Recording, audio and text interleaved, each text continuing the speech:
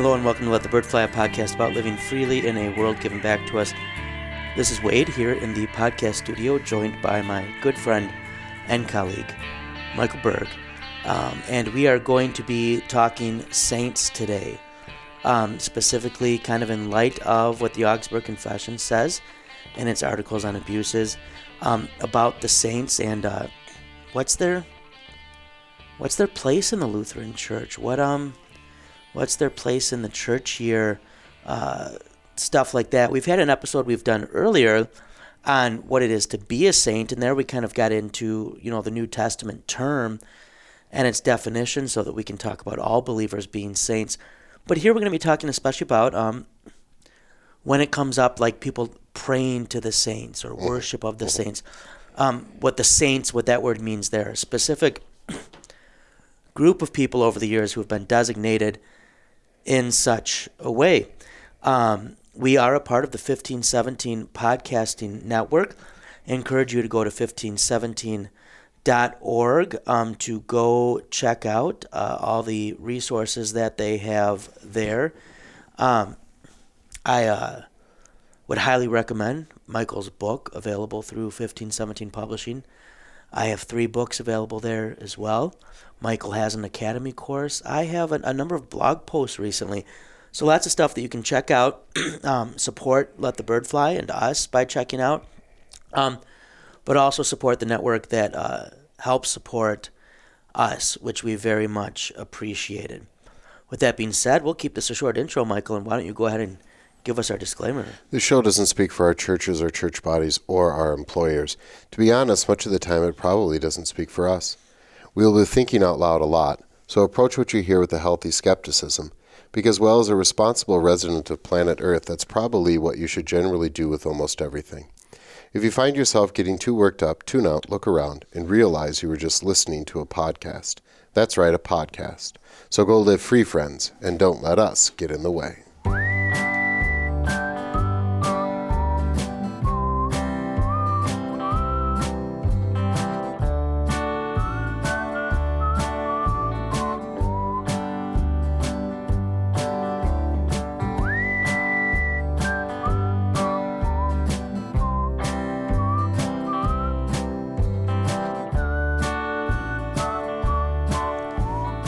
And that brings us to our main topic, and we are going to be talking, as I mentioned today, saints, and specifically kind of in the light of, and I'll read the early part of it for you, Article 21 of the Augsburg Confession. So the later part of the Augsburg Confession, Article 21, and I guess this comes before a review of the abuses, right before a review of the abuses.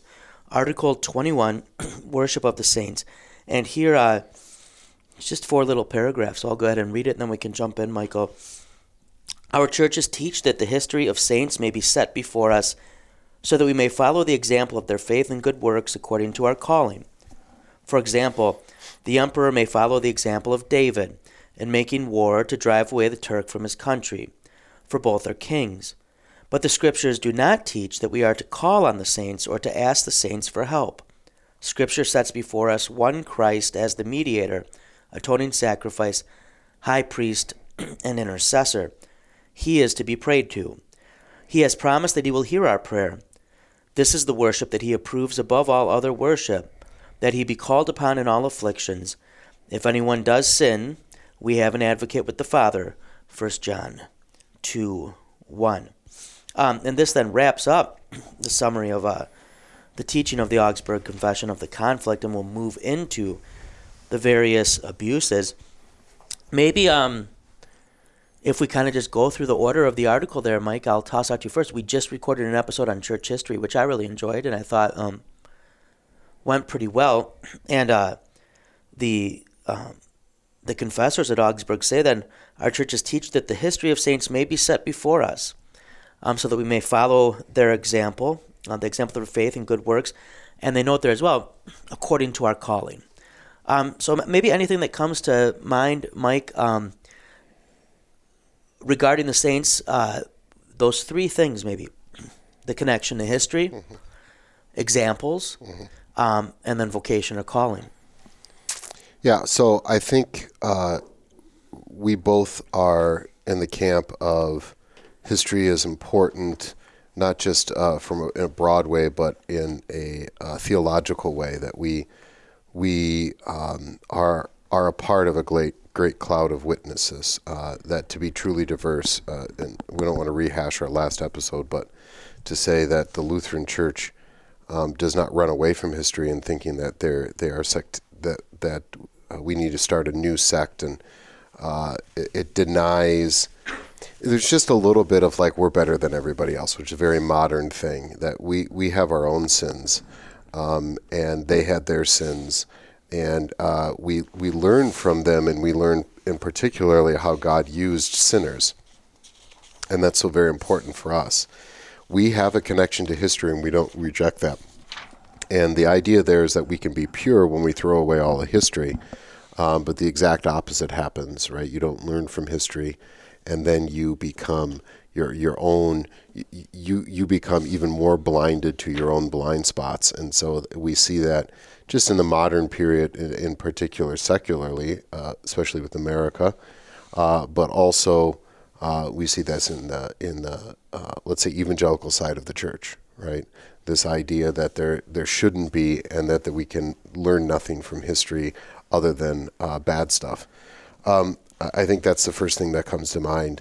The idea of putting the saints there to live from their lives, that rubs our ears the wrong way, because we think, oh, well, then you're thinking that the saints are holy. No, it's the exact opposite. What you see is you see God forgive some really, really, really, really bad sinners. And if God can forgive David and Abraham, I'm pretty sure he can forgive you, right? And then to say that he elevates David and Abraham in their vocations to do extraordinary things, well, then I'm pretty sure he can use you, right? So you see yourself in that, and that I think is just so very important. You can't take out these physical people from the story of the gospel, because then it becomes just something then it's just a myth, then it's just a story, then it's just a morality play. It's not real anymore. Right. So, we may not like, that you have all these saints' days. And there were some abuses, which we'll get to, I'm sure, when it came to medieval Christianity in particular, that affected their secular lives, not just their theology as well. Like, you got to go to work, even though it's the third saint day in a row, right? But look at that Berg Protestant work ethic. Yeah, but to say, when you take away the celebration of, let's just say, St. John the Baptist, or confession of Peter, or the conversion of Paul, you inadvertently kind of take away the calendar that forces you to be in the realm that is Christianity, in the time and a place. And when you do that, you subtly make God's work and Christianity apart from your time and place as well, right? Just that we live in a time and place. You don't have a choice because you have a body. And to make it all up here, my hand is above my head right now, and not concrete and gritty, is a mistake. And I think that the church calendar helps that, because you're going through the life of Christ, right? But a part of that also is the story of Christ in real people's lives. And I know it sounds like I'm picking on some I'm trying to make a mountain out of a molehill here, but I do think that it really is important to live and breathe that calendar, because then it's real. It's real for you. Right. Yeah. I'd bring you in here briefly from the Apology, as well as it kind of builds on this. And Michael, you hit on some of this as you went.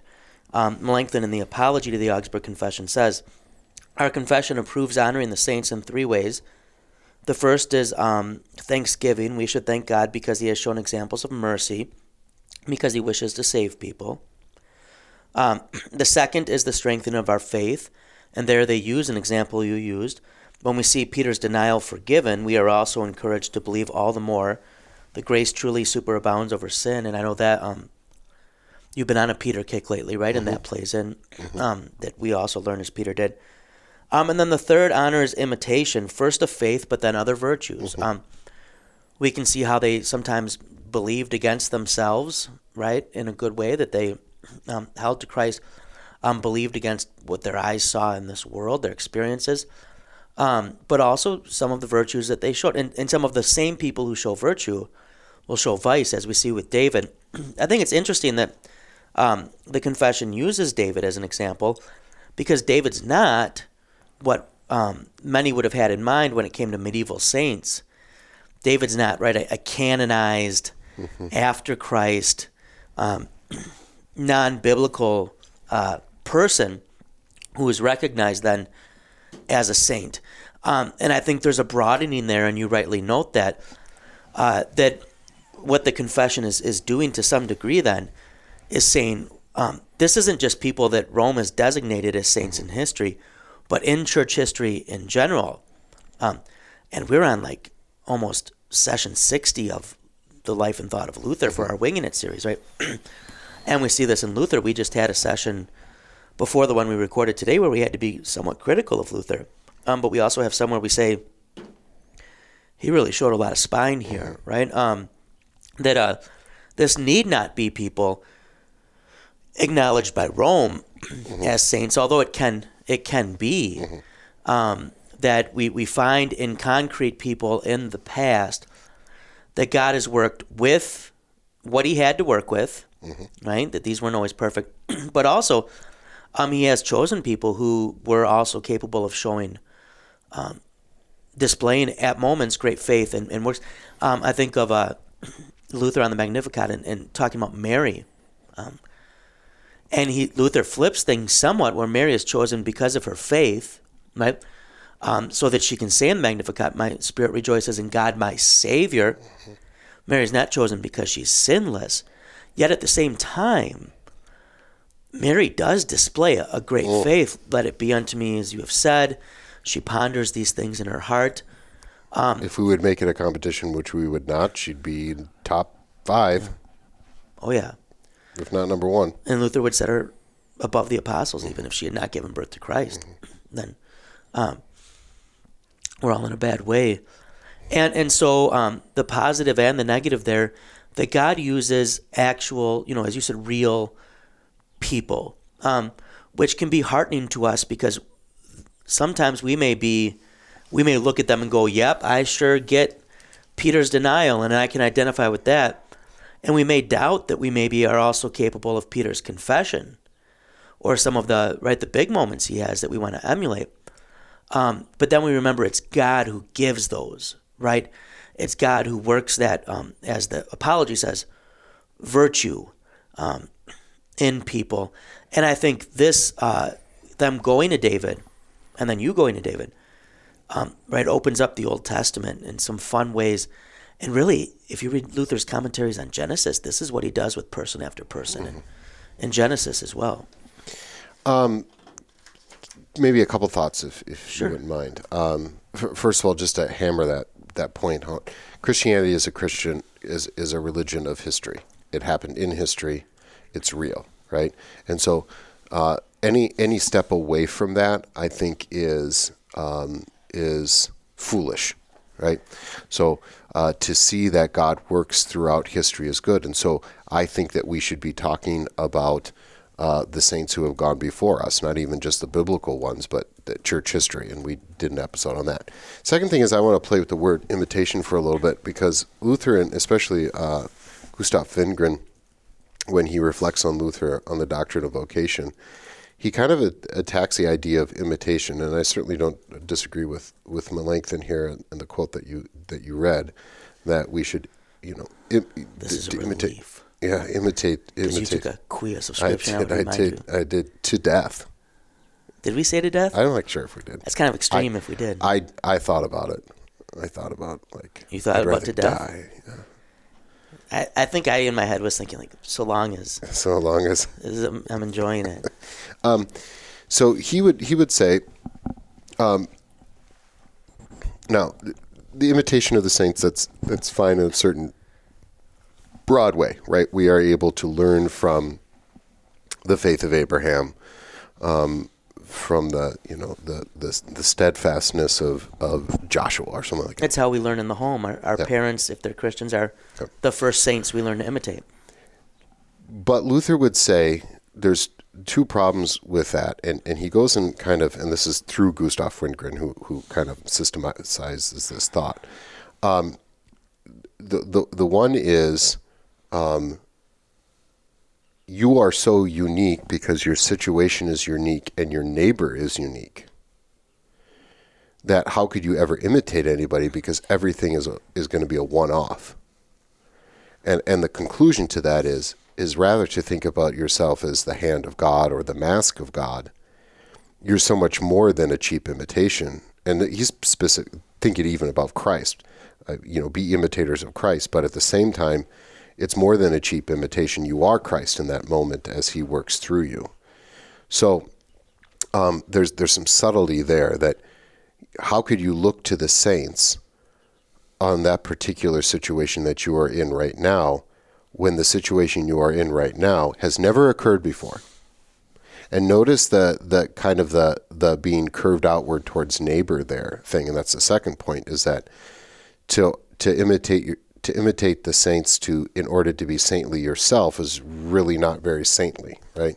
So because your neighbor is a unique person and the situation is a unique person, there is no place in church history where you can find a apples to apples thing. And so it's more about love, and for neighbor. And so I think there's a little bit more to say about than just imitating the saints. With that said, granted, imitate in general. And this is where we should maybe, in the Lutheran Church in particular, do talk a little bit more about virtues, right? Instead of kind of a very transactional sort of sanctification, where we say, here's your rules, don't do this, do this, to start thinking about what are the overarching virtues, right? And I think that helps also with talking about politics with Christians, is we say, here's where you need to be on this political situation, rather than talking about the virtues of the matter and the virtues of the politicians, rather than in particular decisions. I think it's a more well-rounded idea to talk about life in general and sanctification. So to repeat, the idea of imitation in Luther, he will kind of talk about, like, how could you even imitate a saint? And because you're so unique, and the neighbor in front of you is so unique, and this position is so unique, and this situation has never happened before. And then to take the next step and say, but you're not a cheap imitation, that you're something more than imitating the saints. You are a saint. You are doing the work of God right now. I think is a helpful wrinkle in this story. Maybe along those lines, and I don't mean this to push back, but maybe we can play out a little bit. You can nuance for me how this would fit. It was common, and it's still common in Catholicism, but it was, of course, very common in medieval Catholicism, to have patron saints. Mm-hmm. And I wonder if this is part of what Melanchthon has in mind when he says, in our callings, or in our vocations. And one of the most important things that Luther will do is elevate the doctrine of vocation, and that vocation isn't just holy orders. Mm-hmm. It's not just the spirituales, right? Those mm-hmm. who become priests or monks or nuns, et cetera, et cetera.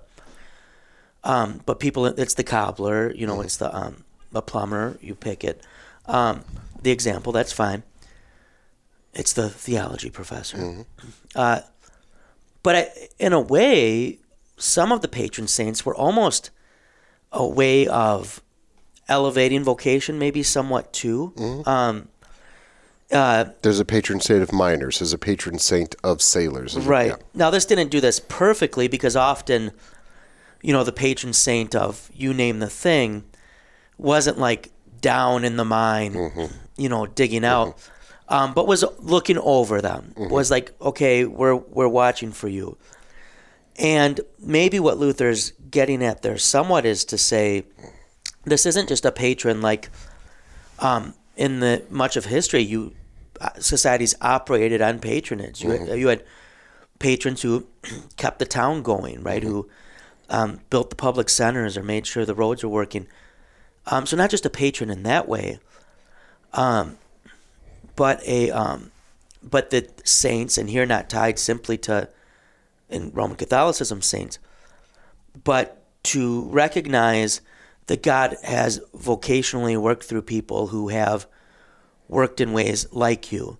And so he says, like David for the prince, right, can be an example.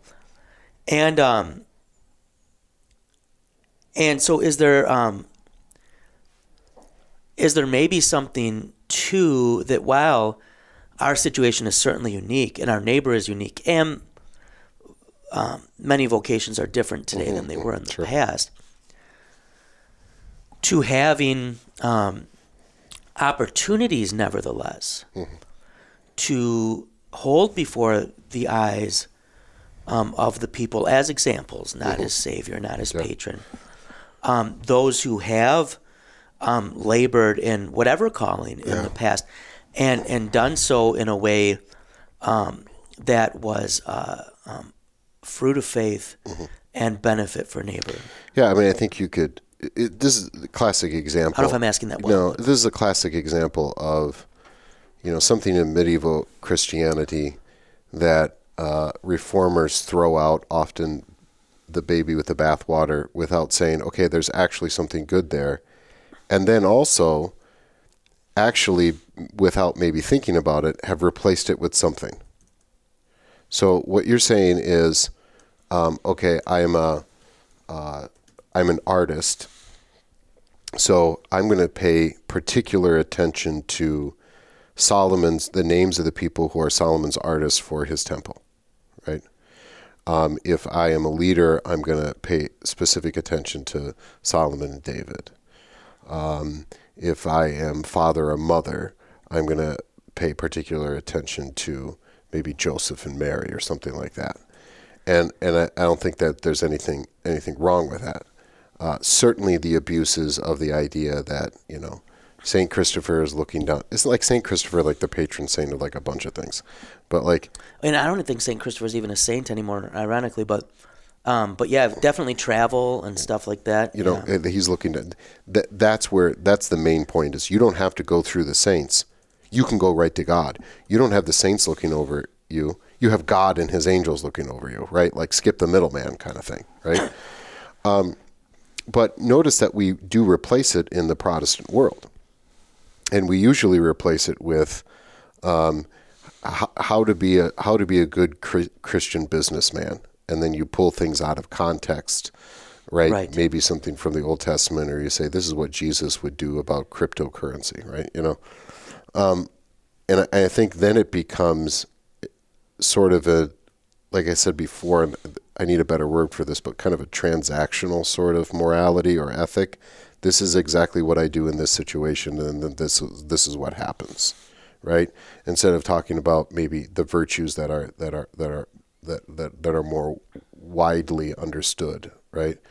And then to again take that to say, I'm an individual person in an individual situation with an individual neighbor, but it's under the broad idea of these virtues, and in particular, how God uses sinners after redeeming them so that they don't have to please God, they can now love neighbor.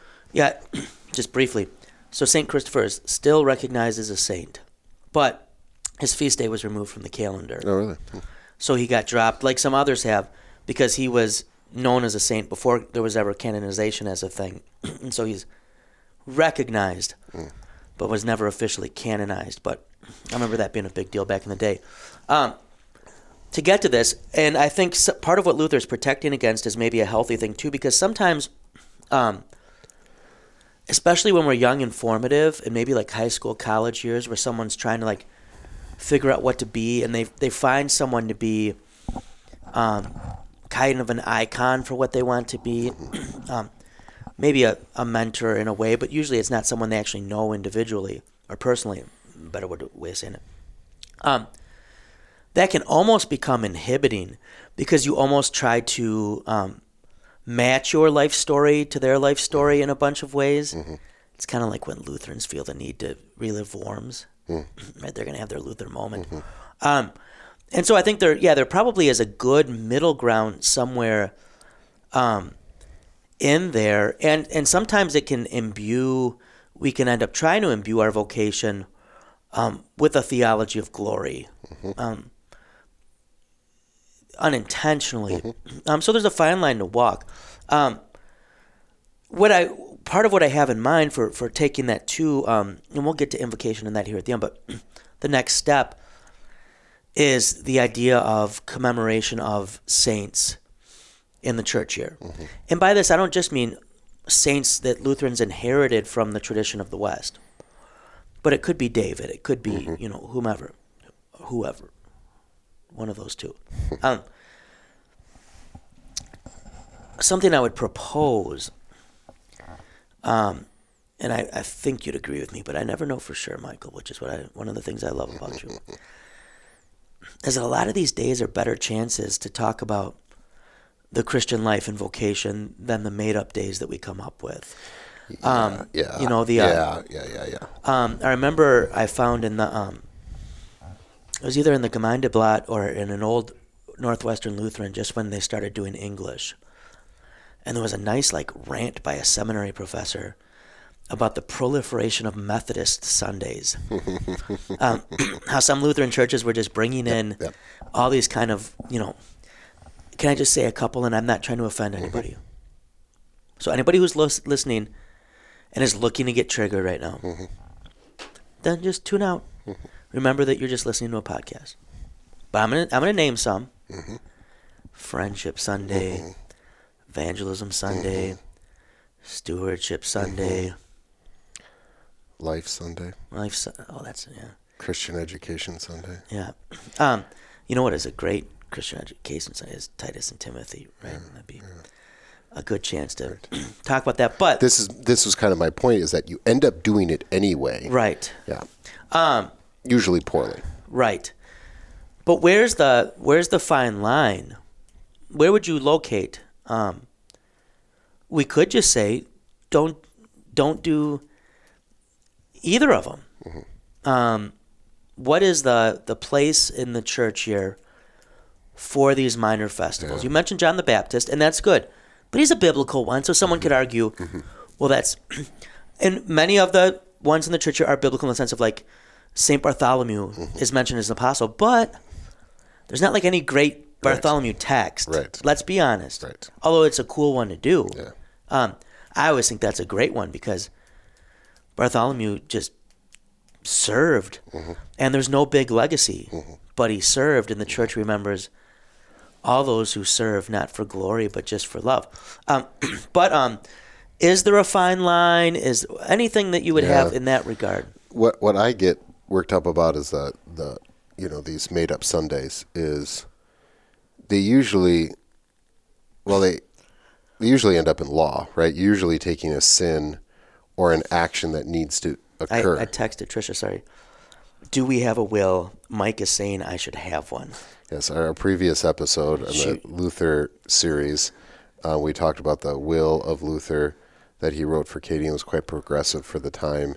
And Wayne indicated that as a 44-year-old man, in good health, husband, father of many children, and owner of property, did not have a will. And I suggested to him that he should have a will. And I started writing one. You started writing one, yeah. But she replied, Mike is right, but we do not. Okay, so I'm going to work on that. It's not that difficult. If anybody knows a good lawyer for writing wills who's not too expensive, but does a good job, shoot us an email at Mike. What's our email? I don't know. I think it's Podcast at Let the Bird. Anyway, I'll look that up. You look that up. I'll continue talking on our topic. So many of these days end up having to do with law. Like, okay, we can call it Life Sunday, but really what we're talking about is abortion's bad.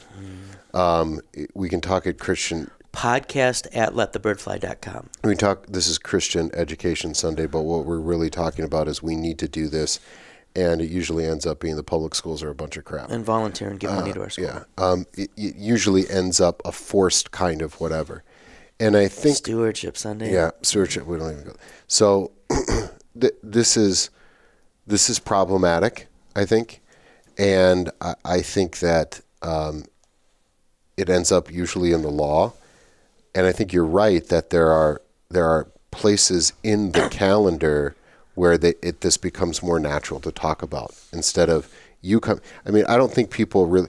Our leadership says, "Here's a problem, fix the problem." We'll have a Sunday on this, which is equivalent to. Oh, that's another Sunday. Walking together. Yeah, which is equivalent to when. Which is not bad. Yeah, no, that's adiafra. But this is equivalent to when the government declares the third Tuesday in March will now be Feline Diabetes Awareness Day, right? Which is an important day. And okay, but we're here for the gospel, right? And then yes, it grows awareness. Have diabetes, really? Yeah, they do. Let me tell you. I'll tell you a story about that in a second. So it grows awareness or whatever, but it's very here's a problem, here's a solution kind of thing.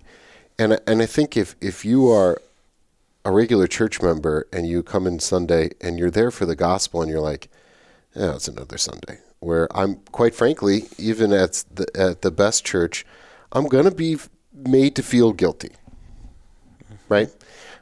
This is gonna be about sanctification, right? Rather than again, I think the virtues. Now, can you do it right? Sure. I'm not saying you're wrong for doing that in your church. I'm not. Don't go complain to your pastor and say, Wade and Mike said. Yeah. If you rather just say like, hey, you ever listen to Let the Bird Fly? You should check it out, and then maybe they'll hear us. Yeah, I think you made an interesting point though that there are times in the church here where those become. This is the power of the pericope. You're forced to get off your hobby horse. You're forced to say something else. I mean, let's just be honest. Notice that there's probably not an anti-racism day in most Wells churches. There's probably not a, let's give to the poor day. I mean, we pick and choose our moralities, quite frankly, right? So I think there are, to live and breathe the calendar a little bit, is helpful. And I'm not saying that there's a match for every, whatever, but you would never celebrate this because it's in the Christmas season. But it's worthy of mention of the slaughter of the holy innocents. That is without stretching it too much, that's a Life Sunday kind of thing, right? I mean, it lends itself to talk about abortion and what happened to these children in Bethlehem, right? To speak about it more in a gospel sense rather than a political sense. There's any number of texts and saints' days that would talk about education. There are any number of days when you could think about all sorts of vocations, right? And so I think you're right there that living and breathing the calendar and is helpful in that and keeps you on your toes a little bit, and it becomes a little bit more organic than saying, we need money for this or we need action on this, therefore we're going to hijack the pericope and the church calendar because, gosh darn it, we have a problem that needs to be solved and we are going to solve it. And, I think we'd be surprised at how many people walk away rolling their eyes or having the law in their hearts when they should have the gospel in their hearts, right? I think we've all experienced where it's a Christian Education Sunday and it ended up, you got to undo the parents of public school kids who are like, why did I come to church to hear that I was a bad person because I sent my kid to a public school? And sometimes it's not even subtle. It's just out there, right? So, I think once again, is a thing where there's some wisdom in the church here that maybe we shouldn't ignore. Yeah. I did add something to my will, Michael. Okay. I also leave to Mike 25% of my good points. Sanctification points, sure. No, you said I made a good point. Oh, okay. So, like, if there's ever good points I make, Mm-hmm. I would suggest you keep an inventory. You write down the ones. And I can use them. And you don't even have to credit me. Right. They're just yours. Thank you. But only 25%. Well, that's a good 4 or 5. You are just on top of insulting me today. So You brought your A game. Okay. Can we talk about the word saint and what does it mean in the Bible? What does it mean in the Roman Catholic Church? Okay, How do we use it? and that's what exactly was I was going to suggest. So I'm going to throw to you. We'll take the word saint, what it means in the Bible, what it means in Catholicism, and then I'm going to bring up why does the Augsburg Confession say worship of the saints, and I'm going to talk latria, hyperdulia, and dulia, the distinctions that were made there, so we can be fair, and then talk why do we commemorate the saints but not invoke them, right? So why don't you go ahead, especially this is up your alley with vocational stuff. Saint, maybe if we say small s versus big S saint. Sure. So a saint in the Bible is somebody made righteous in the blood of Christ, right? So on one, we could say Saint Abraham, we could say Saint David, and then outside of the biblical, I'm a saint, you're a saint, right? And this is where St. Paul... It's like Oprah with the cars. You're a saint. Everybody's a saint. This is why St. Paul says, to the saints in Rome, right? Those who are holy, those who are sanctified, those who are righteous in the blood of Christ. And this is an important theological concept, which is probably why if I could criticize the new NIV to take away the word saint, I think they say holy ones. Yeah, that is not my jam. Yeah, we are sinner saints, right? And so Romans chapter 6, going on through chapter 7, you are a slave to righteousness, you are a saint, but you are a slave to sin. Your sinful nature is, so you are a sin. This is a key to anthropology in a post-fall world. So that's really important to understand that. Now, the distinction in the in the church outside of the Old and New Testament, we have different titles for the saints of the Old Testament. They may be prophet, they may be patriarch, they may be king or something like that. Although I think there could be, the toothpaste is out of the tube. You can't put it back in there. You're not going to change this. But there are, I just think of the unnamed girl who said to Naaman, her master, who had kidnapped her by all accounts and took her to serve his wife, when he had a skin disease, said, let me tell you about this gospel guy, Elisha, in Israel. Like, if she had lived in Italy in 960, we would have said Saint so-and-so, right? We would have given her a name, even though we didn't know her name. So I think that is a little bit of it. I think there's a hole in this, right? So in the Roman Catholic Church, though, saint is a specific designation, right? That somebody have purported miracles that they performed, have done something of significance, and there's different levels. We've talked about this in other episodes, different levels of how do you get to a saint. Right. This has economic implications, because if you're a little Solanus Casey, for instance, in Detroit, was beatified at Ford Field, which is where the Lions play football, if you want to call it that. And this was a big deal, and it's not just a big deal for the Roman Catholic community in Detroit, but in general. Yeah. And that's beatification. Right, his next step is canonization. Yeah. And for a certain cause, for instance, so Anne Seton is known for education, that she, I believe, is Saint Anne, is a big deal for that cause. If your little town has, you may get pilgrims. It may be an economic type of benefit. So there is some politics going on there, right? Can you can you canonize somebody that had some maybe things that were politically unsavory from our point of view, that sort of thing. I can remember visiting my parents in Chicago, and people were just going crazy on the streets, like running down these busy roads with Polish flags. I'm like, I don't think it's a Polish holiday or anything. Well, they got the news that Pope John Paul had been beatified. That's a big deal for the Polish community, right? So this is problematic from our point of view, right? This complicates matters, right? And I'm a saint as much as the next person. You know what I'm going to do? And then the problem what also. What flag do you want me to run with? I'm gonna do what they did for John Paul for you. Okay. John Paul II, we should say. Yeah. What kind of flag? I don't know. Well, USA. I mean, do you identify primarily with that? Sure. I'm gonna canonize you. Okay.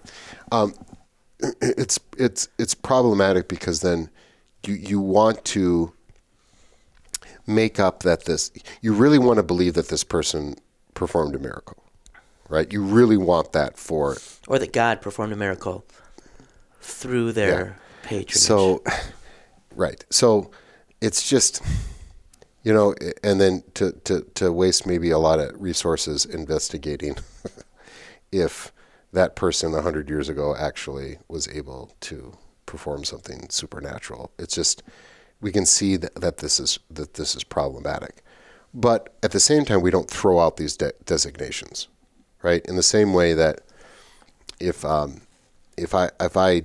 maybe disagree with a certain title, like I don't think that Elton John should be Sir Elton John.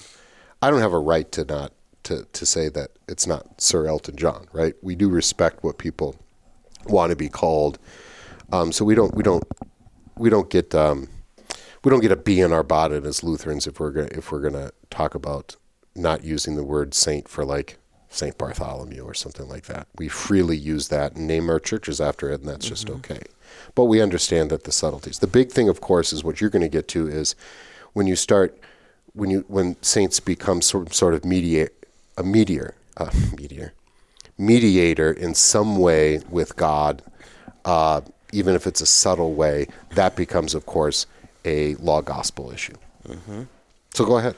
And so when Melanchthon or the confessors of Augsburg talk about the worship of saints, what they're getting at is something that Roman Catholic theologians are going to say, oh, you don't understand, we make important distinctions. And I would say in Protestantism in general, worship is just a word that goes with God. Right? That's what almost all of Protestantism is united on that, right? But they would distinguish between latria or latria, which would be worship directed at God alone, hyperdulia, which would be veneration kind of reserved for Mary. So special veneration for Mary, and I mean this is Ave Maria, Hail Mary. Would you put in the East some sort of icon? Yeah, they would. Yeah, they would also have something like this, and then dulia, which would be just basic veneration, showing reverence. This is what would be then shown for the saints. This concept of reverence, and so they would make these distinctions. I think many Lutherans would say it's a difference without a distinction. But latria then will be sacrificial in character. It's only offered to God. And then hyperdulia, largely Mary to the Blessed Virgin. Dulia then for the saints. This what they're doing then, when they invoke the saints in their theology, is not, they would say, is not the same as what they're doing when they pray to or worship Jesus, if that makes sense. And growing up, the explanation that was most often given that I guess resonated to me while I was still a Roman Catholic is it's kind of like asking it's like if I ask you to pray for me, Mike. And in fact, we're supposed to ask fellow Christians or the church to pray for us, right? The prayer of the church includes intercessions.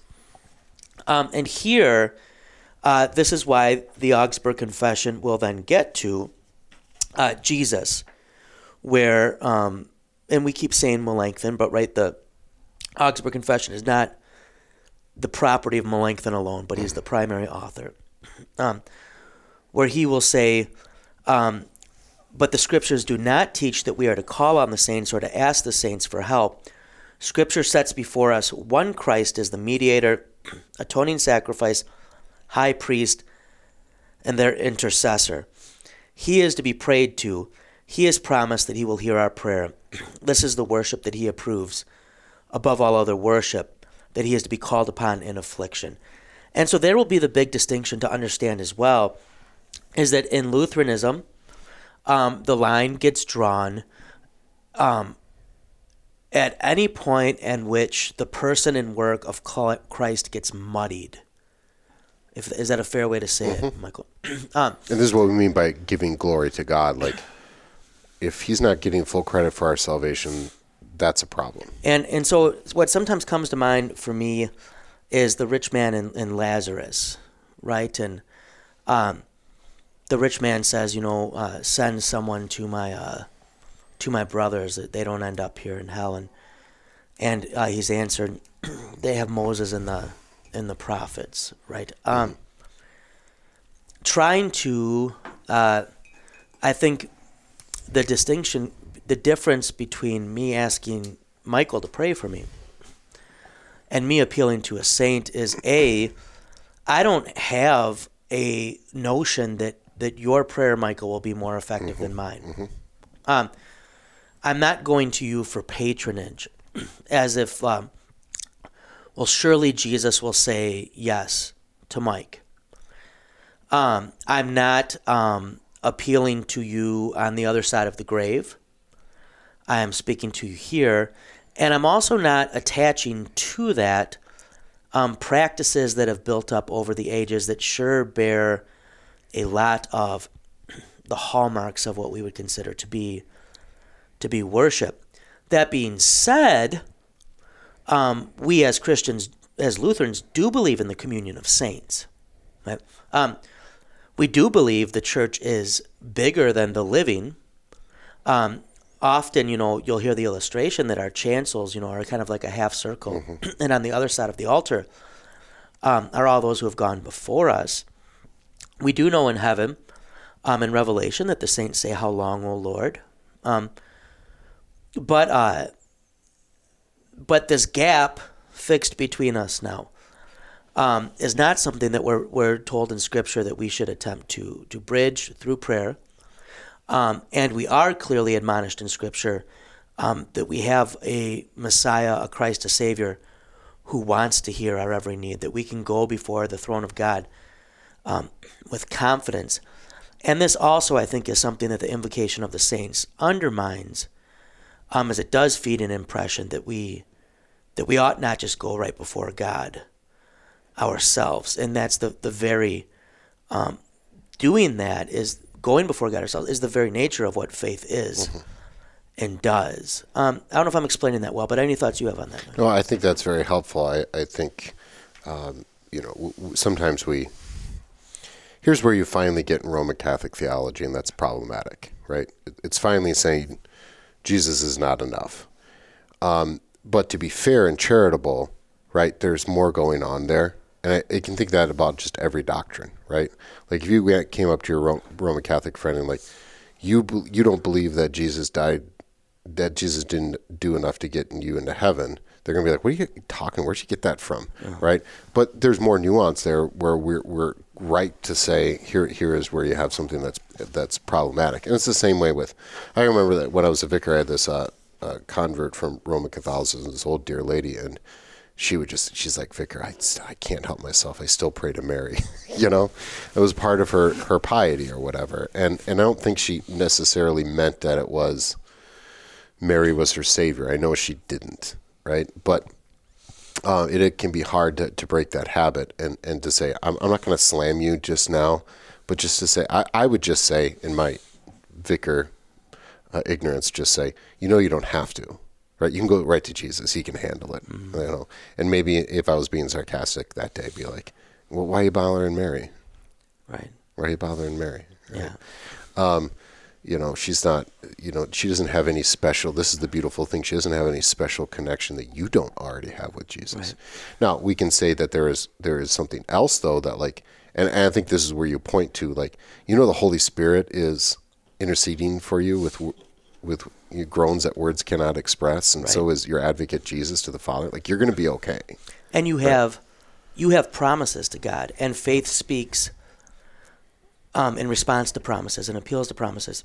And that's where in the apology, Melanchthon will point out that requiring invocation of the saints is forcing someone into uncertainty, where prayer is a response of faith, and faith is rooted in a promise of God. And so is it really prayer in the biblical sense if we don't have a promise? And to be fair, too, Melanchthon points out, it's not merely that they're saying to ask the saints for things, but you're appealing on behalf of their merits. Yeah, that's that. And this, once again, then is to get works right back into not just the nose of the camel into the tent, but to bring the whole thing right back in. Right. There's a medieval theological context to this, right? Which is sometimes a little bit different than our context. Yeah. And so they do take on, since you're appealing to their merit, a role as mediator, which is why Melanchthon will go to Christ as sole mediator. And so, maybe to someone who's wrestling with that, and I get, honestly, having come out of Catholicism, there is an appeal to some of the piety in Roman Catholicism in these regards. And notice maybe one point, I made that a couple of times, I've made this point that we throw the baby out with the bathwater and then we replace it without knowing it. So how many times have you heard in our world today, well, my Father's in heaven, and I know He's looking down on me, and I asked Him, be with me. Right. You've just replaced St. Christopher with your dead aunt. Right. Like, you haven't it's really like Tommy solved it. Boy, where Chris Farley's out in the boat, and the wind isn't coming, and so then he kind of thinks of his dad. Right. And then the wind comes. So I think that... Or when Brett Favre, his dad died, and then all the Lutheran Packer fans became Roman Catholics. Right. So like his dad, touched the pass to direct it to win the game. So just another lesson of when you throw everything out, right? There you often create a vacuum that's going to be replaced sometimes with something even worse, right? I'm not saying it doesn't matter if it's better or worse, but it's usually not. Let's just say X always. May I make a request of you, Michael? Yeah. Since you have our list of ideas, could you write down as a free-for-all idea, if we were starting a church from scratch and you had to name it after a saint, what saint you would pick? That'd be a good one, yeah? So maybe we'll have to talk that in the future. Which would be quite out of the norm today. We don't name our, we could be something cool and different, like naming it. Instead of naming it like... Don't say it, Michael. You're going to offend someone. All right. But some of you know what we're talking about. Just don't say it. It's kind of funny, like if you... We already hit on the Sunday thing. If you gave me a name of a church from the last 50 years, I probably could give you the decade that it was named in. I think there'd be a decent chance. Right. And this is not just true of Protestant church, but it's also true of Catholic church. So like Our Lady of, or, that was sort of... Especially if you know what's coming after. It's Our Lady of the Hills. Probably 80s or 90s. Yeah. Okay. I appreciate your restraint there, Michael. Well, I appreciate you for having this discussion with me. I had wanted to have it, and you were a good sport, Michael, and I think it went pretty well. Yeah. We have, as I mentioned, had a previous episode on the saints, although that one focused more on the biblical title saint and how that plays out. That was episode 111, recorded in my backyard in 2019. So I think that would have been at the old house even. What episode are we at right now? That is an excellent question, and the answer is this will be episode 180. And so then you add maybe another 120 of Winging It. Oh, we're way over 300. Yeah, 300. As far as content-wise. All right. We've been going for 5 years, Michael. Yeah, pretty good. We're coming up on a 5-year anniversary. Yeah. We're going to have to commemorate that. Yeah. You know what? There should be a Let the Bird Fly Sunday. With a plate in the back for your extra cash. Yeah. Well, I appreciate you doing this episode, and it was fun to get to talk a little Augustana. Maybe we should pluck an article every once in a while. Yeah, or maybe a Winging It series on all of it. I don't know if we have the stamina for that. If we ever finish the Luther one. Yeah. And in the meanwhile, know that all of you out there, whatever you're going through in life, whatever your vocations may be, wherever you find yourself, whoever your neighbor is, that is specific to you, and yet you are also part of something so much bigger than you ever realize. And so we give thanks for those who have gone before us, who give us examples, both good and bad, as God only works with sinners and only makes sinners saints. Examples of virtue, but more importantly, examples of faith and the forgiveness that God offers. And so as you remember them, know also that you are remembered by your God in Christ, and that you can go to Him boldly and confidently in prayer, and live your day as one of His saints, like every day, letting the bird fly.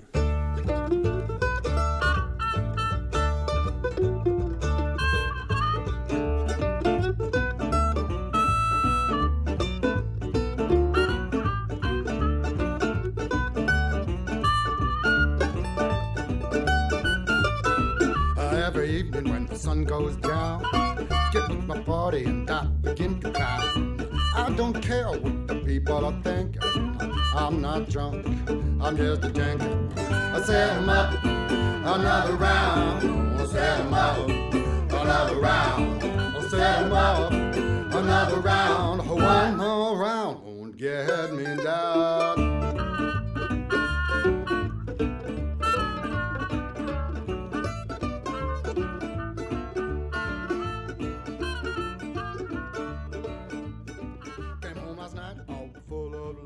My baby began to fuss and I said, honey, hush.